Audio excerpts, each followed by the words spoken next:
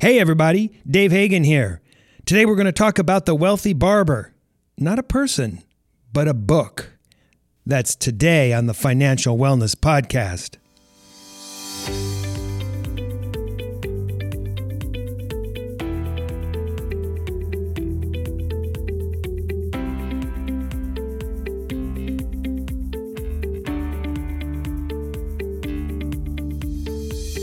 Welcome to the Financial Wellness Podcast, Dave's weekly message to keep you on your path to the financial success. Here is your host, financial problem solver and talk show host, Dave Hagan. Well, hello everybody, and welcome to this week's edition of the Financial Wellness Podcast, or the TFWP as we like to call it. Not with me today is Mr. Brian Reed. He's taking a well-deserved vacation, and he'll be back in a week or so. We're coming to you from beautiful downtown Van Nuys. For those of you that are not in the California area, that's kind of near Hollywood. Today, I want to talk about not a person, but a book called The Wealthy Barber. And let me tell you how I came to get to know about this book. This book is hanging around my house. And it's on the coffee table and it's on the bookshelf. And I'm going, yeah, whatever, The Wealthy Barber. Don't need to know about that. It actually belonged to my wife. And she tells me that it's required reading for a certified financial planner certification at UCLA.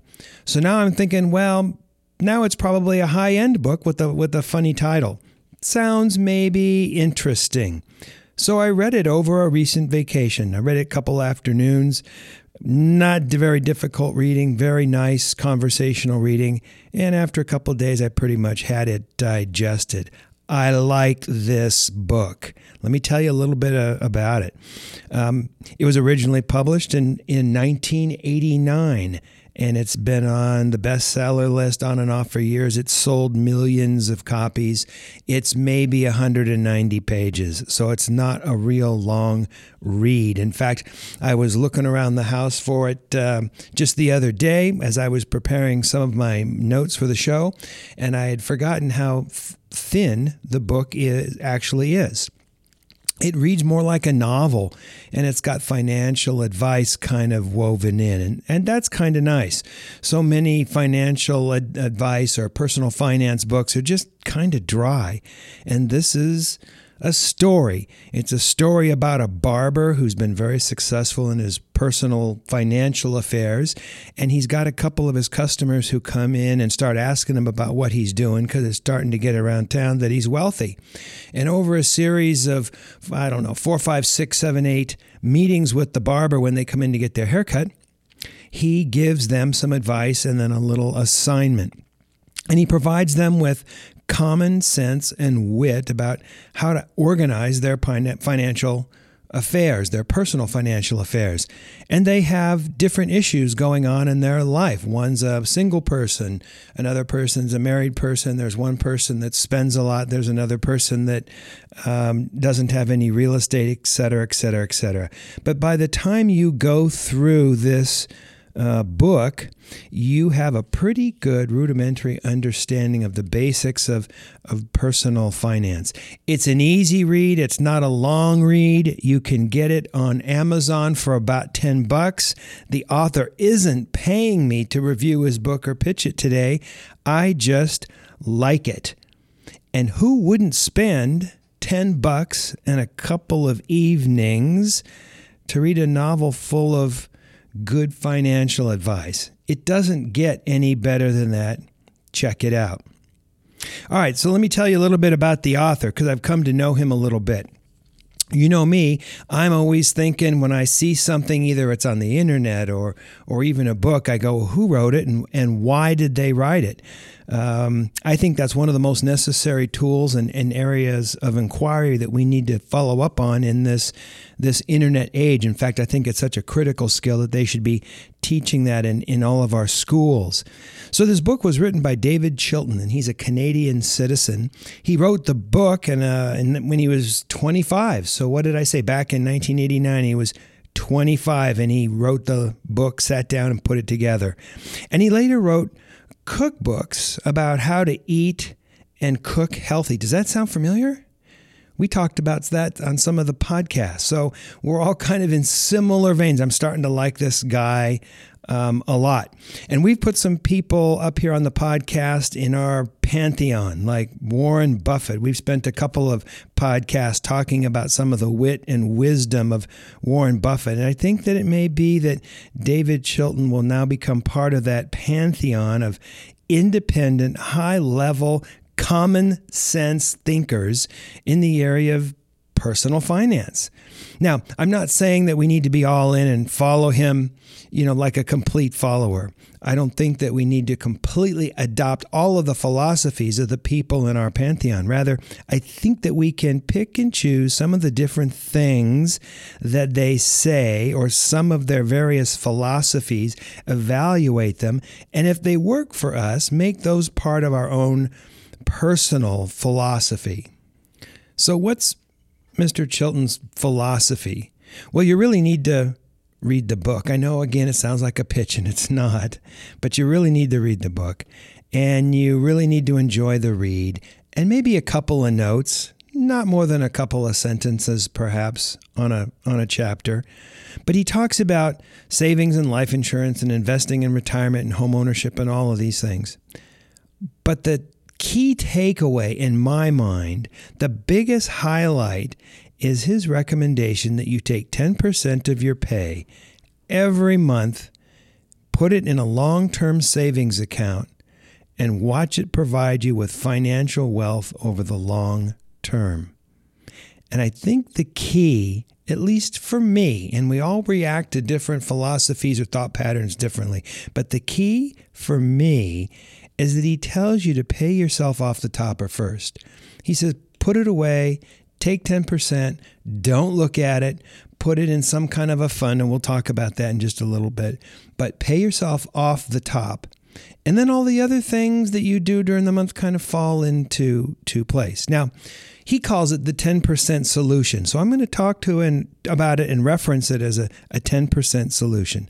As we're talking about personal finance, most of the time we talk about putting together a spending plan each month, not a budget. Remember, budget's a bad word at TFWP. And we talk about creating a circumstance that yields money at the bottom each month. And that's the money that we want to invest. It's the money that we want to have left over. But to create that leftover, it means that we have to limit ourselves with all of the other expenditures. And it's not always easy to have some money left over for investing every month because stuff happens. Cars break down, medical bills arise, repairs need to be made, etc., etc. And it's very hard to consistently have that money left over. And so his approach is different. His approach is take it off the top, put it away. That's your long-term savings. That's going to be your personal wealth. And then the other money that you have left over, which is the bulk of it, frankly, it doesn't matter so much what you do with it. You want to spend a lot on a car, spend a lot on a car. If you want to spend a lot on a house, do that. If you want to spend a lot on going out to restaurants, doesn't matter because you've already created and taken out that money off the top. And I think that's a great way of looking at it. In fact, Chilton says in his book that, when you take this 10% off the top and you move it across to a different account automatically each month, you hardly even notice it. In fact, your lifestyle adapts to what's left over and you don't even feel it. In fact, this is kind of the thought behind employee withholding tax. The money comes out before you get before you get your check, or even some of the thought behind this new California savings plan, Cal Savers, the money comes out of your check. And if you're not getting the money, or if you're not seeing that money in a physical way, it's not part of your net paycheck, it's not really affecting your lifestyle because you adapt your lifestyle hopefully adapt your lifestyle based upon the amount of that net check. Now, he doesn't even say in his book whether he's talking about gross or net, because in this world, the difference between gross and net can be pretty significant, right? Gross is what you earn, and net is really what you're taking home, what your paycheck is. And from his perspective, it doesn't matter so much. In fact, I saw him in an interview and he said, hey, I tried to be specifically a little ambiguous about that in the book because I really didn't want to get people too much hung up on specific numbers. Now, of course, it's better if you take 10% of your gross. That's more powerful. And you're still not going to miss that. But the important thing is you set it up so that 10% comes off the top every month for your long-term personal wealth. And he says if you do this, your financial future will be more than likely very secure. Now, he gives some examples in his book. Here's his example. $200 a month for 30 years at 15%. Now, 15% return on investment is probably a little high in terms of expectations. But for his example, $200 a month, which is nothing for 30 years, which isn't someone's full lifespan in terms of work. It's not their full lifetime capacity. At 15%, yields $1.4 million. And most of us are going to work for more than 30 years, and most of us can afford to put in $200 a month and not even miss it. In fact, I think a lot of us could put in more than that and not even miss it. So if you're looking at the long term, if the money's coming out off the top, if the money's coming out without you knowing about it, it can be extremely powerful. Now, I wanted to look at a slightly different parameter. So here's my example.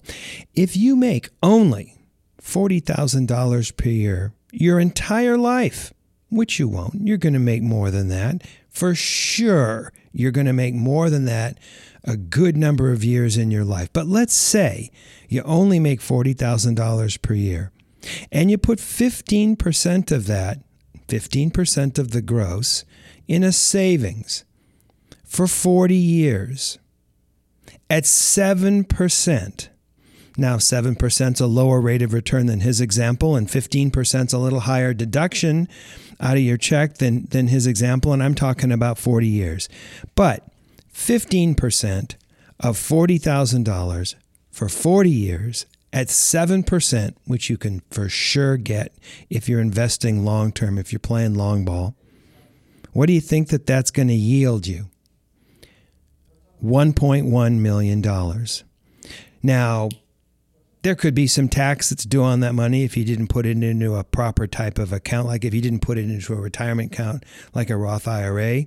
That money is going to have to be taxed, depending upon the gain in the fund and et cetera, et cetera, et cetera. But the point is that if you take the money off the top, do it automatically every month, enjoy the miracle of compounding interest over many years, that you'll have a very large sum of money down the line. And I think the takeaway for me, the magic of this book, The Wealthy Barber, is exactly that. Now, Chilton recommends that you put money in something with a long-term view, something almost boring. Does that sound familiar? How many times have we talked about that at TFWP? Invest in something that's boring. Invest in something that's not sexy or glamorous to talk about at a party. He talks about shopping different mutual funds. And of course, mutual funds back in the 80s and 90s were a much bigger thing. In fact, they were an emerging thing almost at that point. And he says, you just pick one that seems to have a good rate of return, do a little bit of shopping, go to one of these brokerage houses, whether it's Schwab or Ameritrade or T. Rowe Price or E-Trade or whatever. They all have their own proprietary mutual funds, and put the money in there. And yeah, you keep an eye on it a little bit, but the money comes out every month and you put that into stock. He also mentions putting it into ETFs, which is an initials for exchange traded fund. And basically these are more mechanical funds. There's not somebody investing the money per se. These are more mechanical funds that index or follow certain industries or countries or, even the Dow Jones. It's a mechanical, statistical, mathematical investment, which, if you're investing along the lines of the Dow Jones over the whole bunch of last years, 40 years, the return is going to be, I think it's like 11 or 12%. Not bad. not bad. Here's an aside for you. I was recently a guest on somebody's show, and they wanted me there to talk about personal finance. And so before the show began, everyone was asking me for, investment advice or their quick tip or their one thing or, some kind of comment about that. And my response was, first of all, I'm not here to provide investment advice because I'm not really the person to talk to about that. I'm not going to talk about specific issues or investments. I'm not really qualified to do that.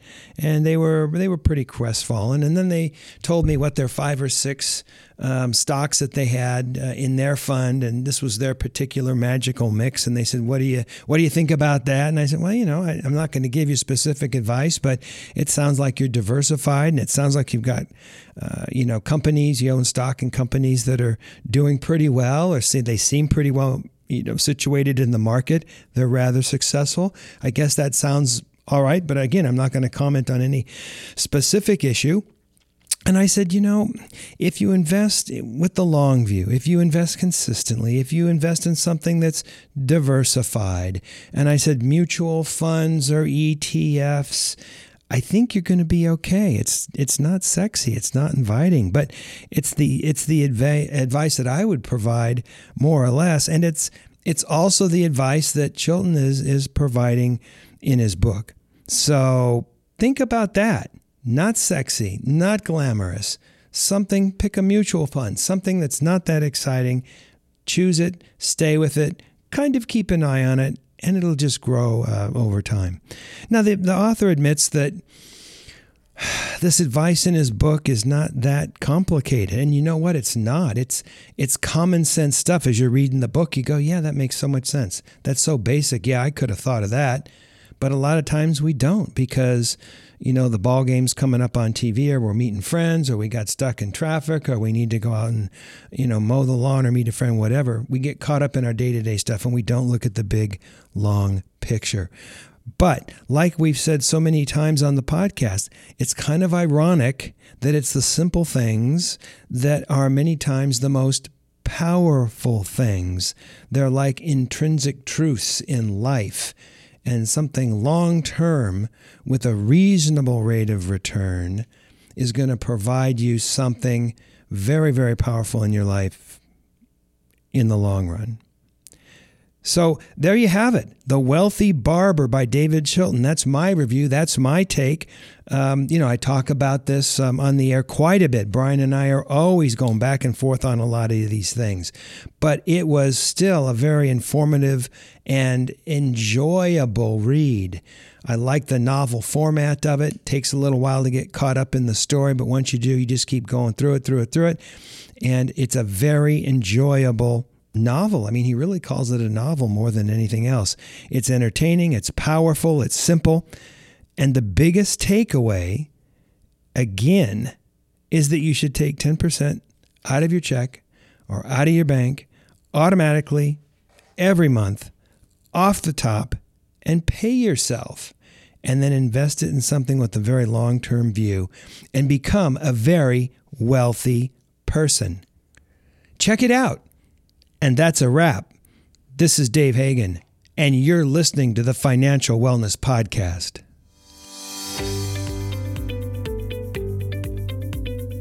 You've been listening to the Financial Wellness Podcast, Dave's weekly message to keep you on your path to financial success.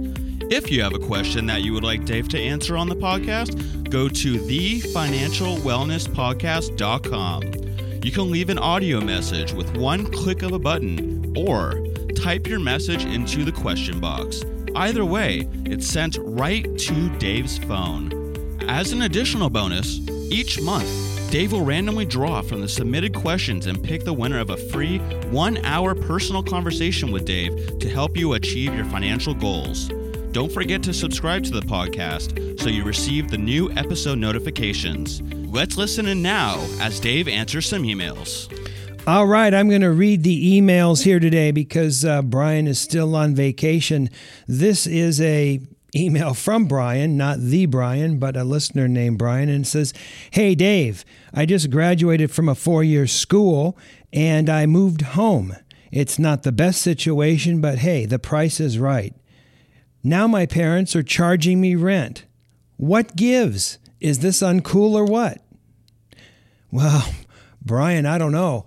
It seems to me that your parents owe you, food and housing and education, at least through high school and maybe through, your undergrad degree. But maybe they're doing you a favor when you move home. I mean, I remember when a lot of my classmates moved home after a 4-year college education. Some of them were just told, hey, do whatever you want for the next year. You can just sit here and sit in the sun or lay by the pool or whatever.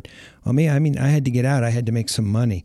But maybe they're doing you a favor, not by letting you just coast. Maybe they're doing you a favor by charging you some rent. You want to really be able to understand and feel what it's like to get out there and get a paycheck or earn some money, and how much of it's going to go towards rent, because it's a sizable amount for almost everybody. Housing is our largest monthly expense. So if they're not charging you any money and you're getting a check, assuming that you're working, it gives you a false impression in terms of how much money you have floating around each month at that income level. So maybe they're doing you a favor. Another thought, maybe your folks have a mortgage on the property. Maybe they have expenses that they need to meet, and maybe having you move home and be around and buy food for you and all these other things, maybe that expense is something that they can't absorb anymore. Forget the should or shouldn't. Maybe they can't absorb that anymore, and you need to contribute. So I think that's something certainly to think about too. Now, what would be totally cool is if they obviously don't need that money, they could take it and put it into some account and give it to you at some point someday. But that's kind of up to them. That's at their discretion. So I think they're kind of doing you a favor. It's a little abrupt. It's a little, it's coming at you kind of quick. But I think it's going to be a good lesson for you. It's going to be a good experience for you. And I think in the long term, it's going to give you a real sense of, what you got to make to where you got to live, even if it's totally uncool to be paying rent for your own room. That's my take, Brian. I don't know if that's what you wanted to hear, but that's my 2 cents. So I think that's a wrap for this week. We've got the book review that we did on The Wealthy Barber by David Chilton. We've got an interesting little email, and I think that's enough to think about this week. Tune in next week. We're going to talk about the latest skirmish in the cable TV wars with something called Lowcast. This is Dave Hagan, and you've been listening to the Financial Wellness Podcast.